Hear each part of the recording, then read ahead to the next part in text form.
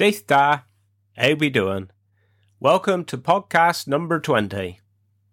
Or should I say, welcome world.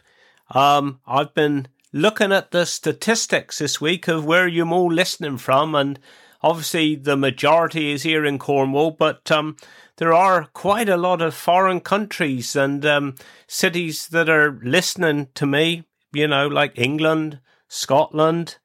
There's even, say Edinburgh in Scotland, there's Manchester, Scilly, California, there's a few listening.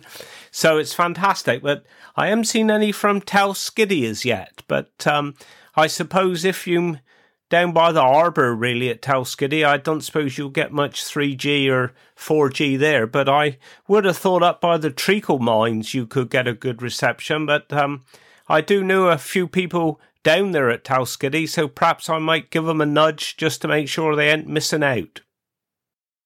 So this week, like every other week, has just flown by. End of last week, we had a nice little presentation up at Wadebridge Sports Centre.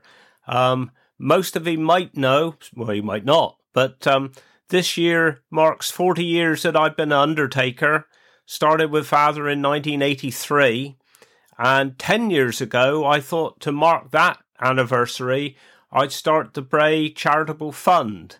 And that fund, we just give a bit of money to local causes and charities. And I do say to them at the time, do you want me to just do this anonymously, or do you want to perhaps put a little bit on our website or Facebook page or something, just to give the cause and the charity a bit of publicity, which can hopefully give them a little bit more support and maybe more donations in the future. And this was the case last week with the North Cornwall Dragons Swimming Club. And that's a swimming club of youngsters coming, I think it was a mixture originally of a club in Wadebridge and a club in Bodmin.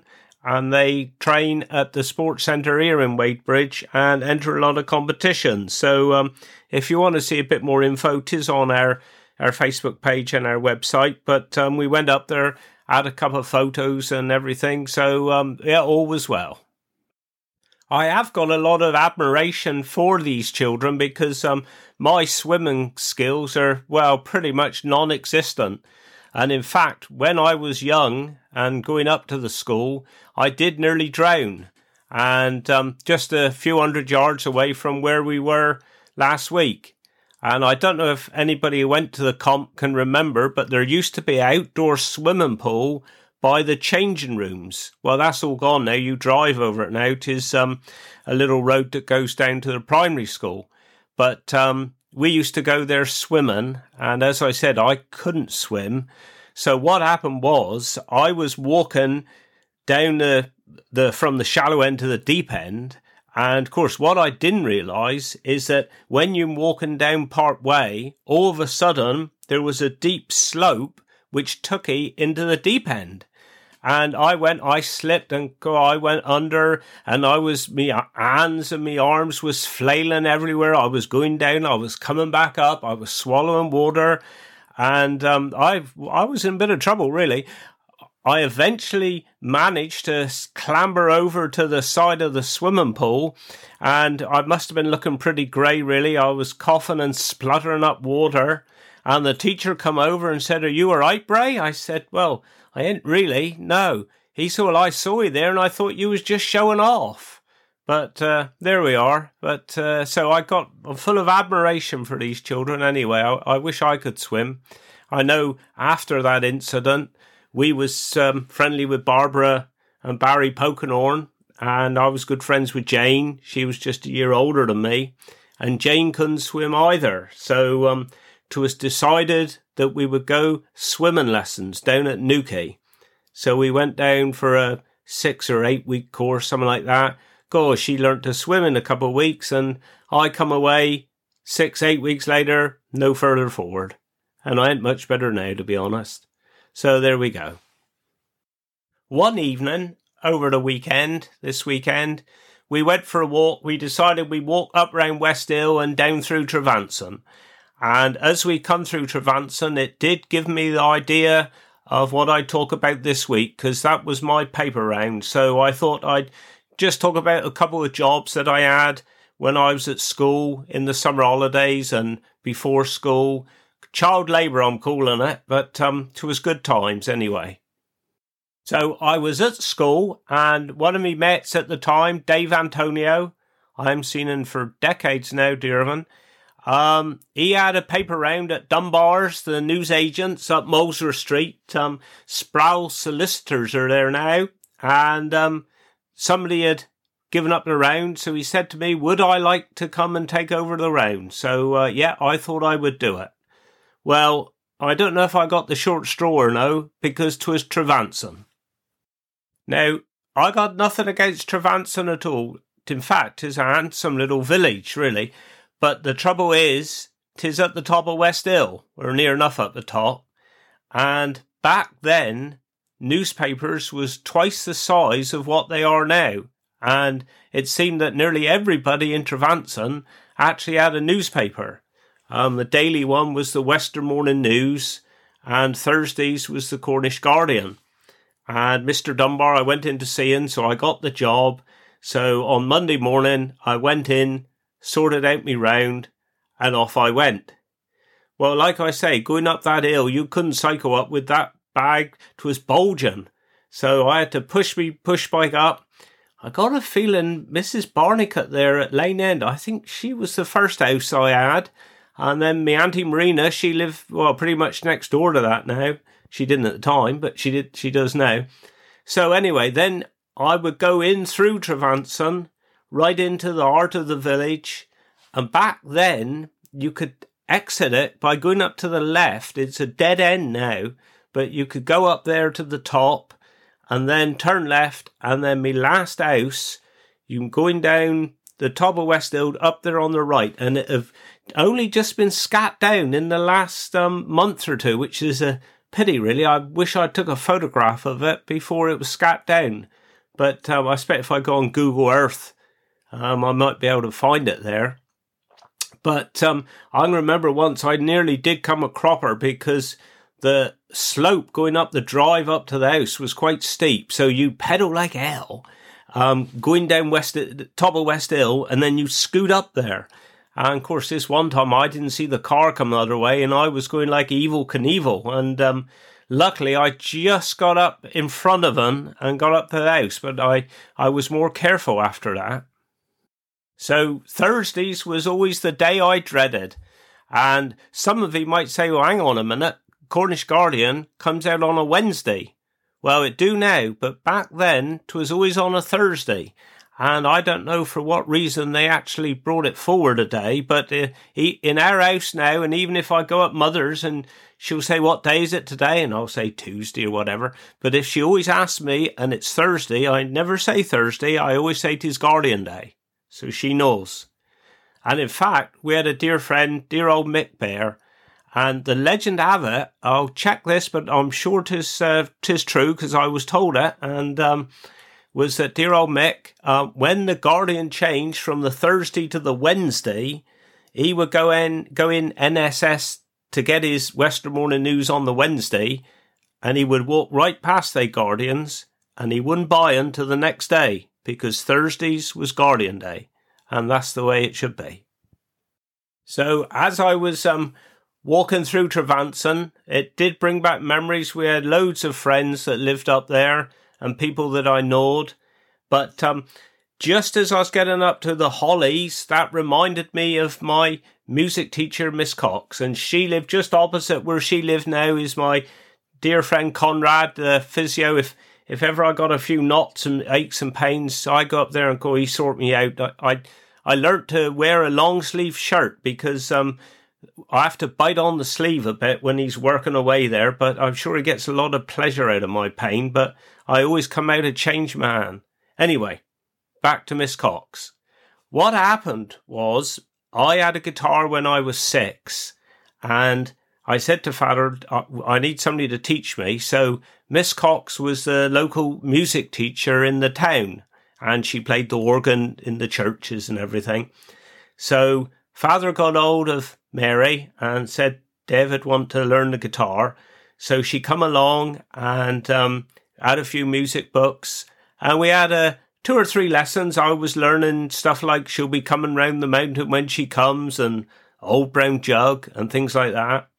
And then after a couple of lessons, she said, right, that's enough of that rubbish. Let's do theory. So from then on, as far as the guitar playing goes, I was on my own.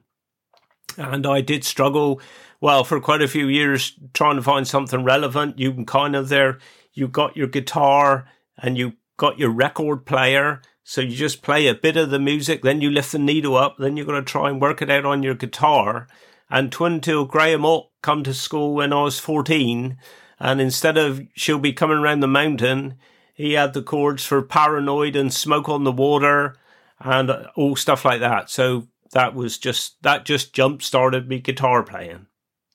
Anyway, with Mary, fantastic music teacher, she actually got me up. I did get up to pass me grade 6 music theory. And I say she lived there going up through Trevanson. And the exams was always in the little hall just further up. I think it was Trevanson Victory Hall, I think it was called. So me memories of that place, they're a little bit vague. I'm sure I can remember, I think it was a low ceiling place, and I'm sure they used to have the darts dry league there, where, you play darts and it's not in a pub, and I think the dry league. And I'm sure there was like holes in the ceiling above the dartboard where some people had thrown too high and the darts had stuck in the ceiling. And of course, Loveday King, she was a fantastic darts player at Trevanson. I think her father was father-in-law was Darky King, if I'm right. I think he might have been a brother-in-law to Mary. I have to check my facts there. I'm pretty sure I'm right.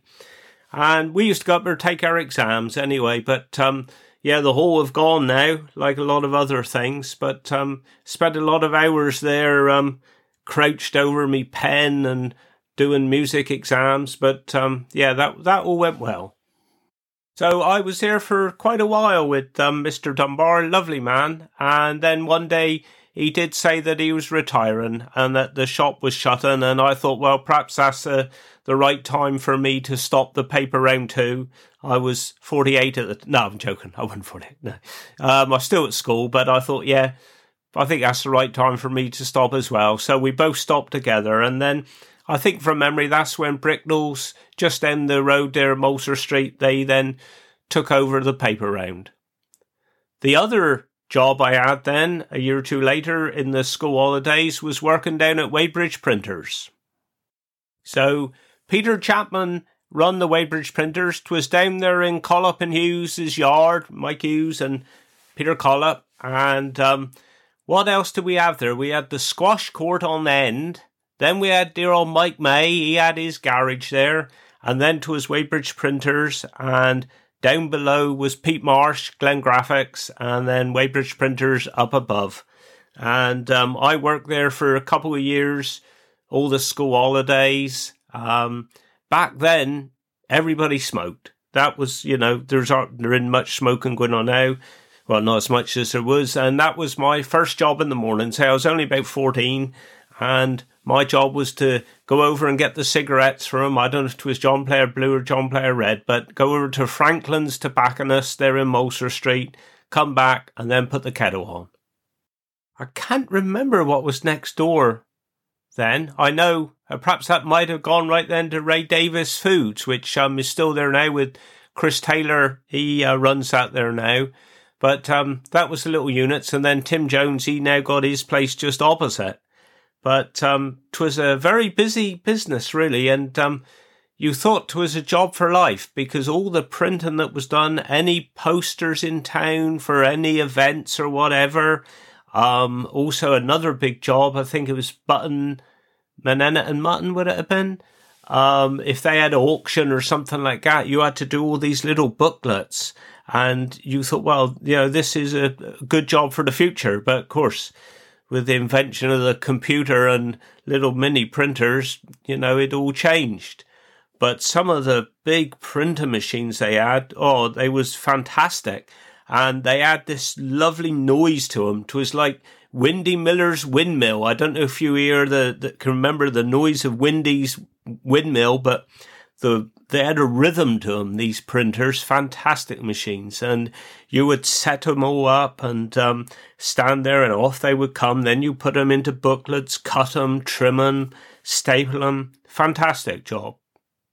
And also we did a lot of raffle tickets. And I must try and get my mate Alan Roberts on here, actually, because he got a few funny stories about his experiences with raffle tickets. So that might be one for the future. So, like I say, I worked there for a couple of years and I saved up all my money. And 'twas with that money I bought my first electric guitar, which was actually a bass guitar, a Fender Telecaster Custom, short neck. I still got him here now, actually. He was a horrible brown colour when I had him first. I didn't go much on that. So we took it all to bits. Graham Hawk helped me. We took it to bits and I took it down to Mike Champion's car place down there for the spraying, and they sprayed them black. I most probably wiped hundreds of pounds off the value of the thing, but sprayed them black anyway. But I've still got him now, all these years later, 40 years later. He's been knocked about a bit now, but still a nice little guitar, really. So when I left then, I think Jeff Allen, dear old Jeff, he lived out Rock there. He went in and helped Peter, and they went on until obviously the business closed, and dear old Peter have gone on as well now, as have Mike and Pete Collop. But yeah, it was lovely times back then, and all was well. So that was the only two jobs I had while I was at school. Then went to sixth form, and father and mother, they taken over the funeral business then, so I did help they a bit, evenings, weekends, and school holidays. And then, of course, then I started working full-time in 1983. So there we go. Well, I think that's enough nonsense for this week. I hope you've enjoyed it. I got to think of the word of the week. Hang on a minute. Right, back again. I thought what I would do would be topical, seeing I was on about me newspaper round. I would do the Cornish for newspaper, which is Paper Noah, though. There we go. How about that? Well, wish you well. Hope you have a good week.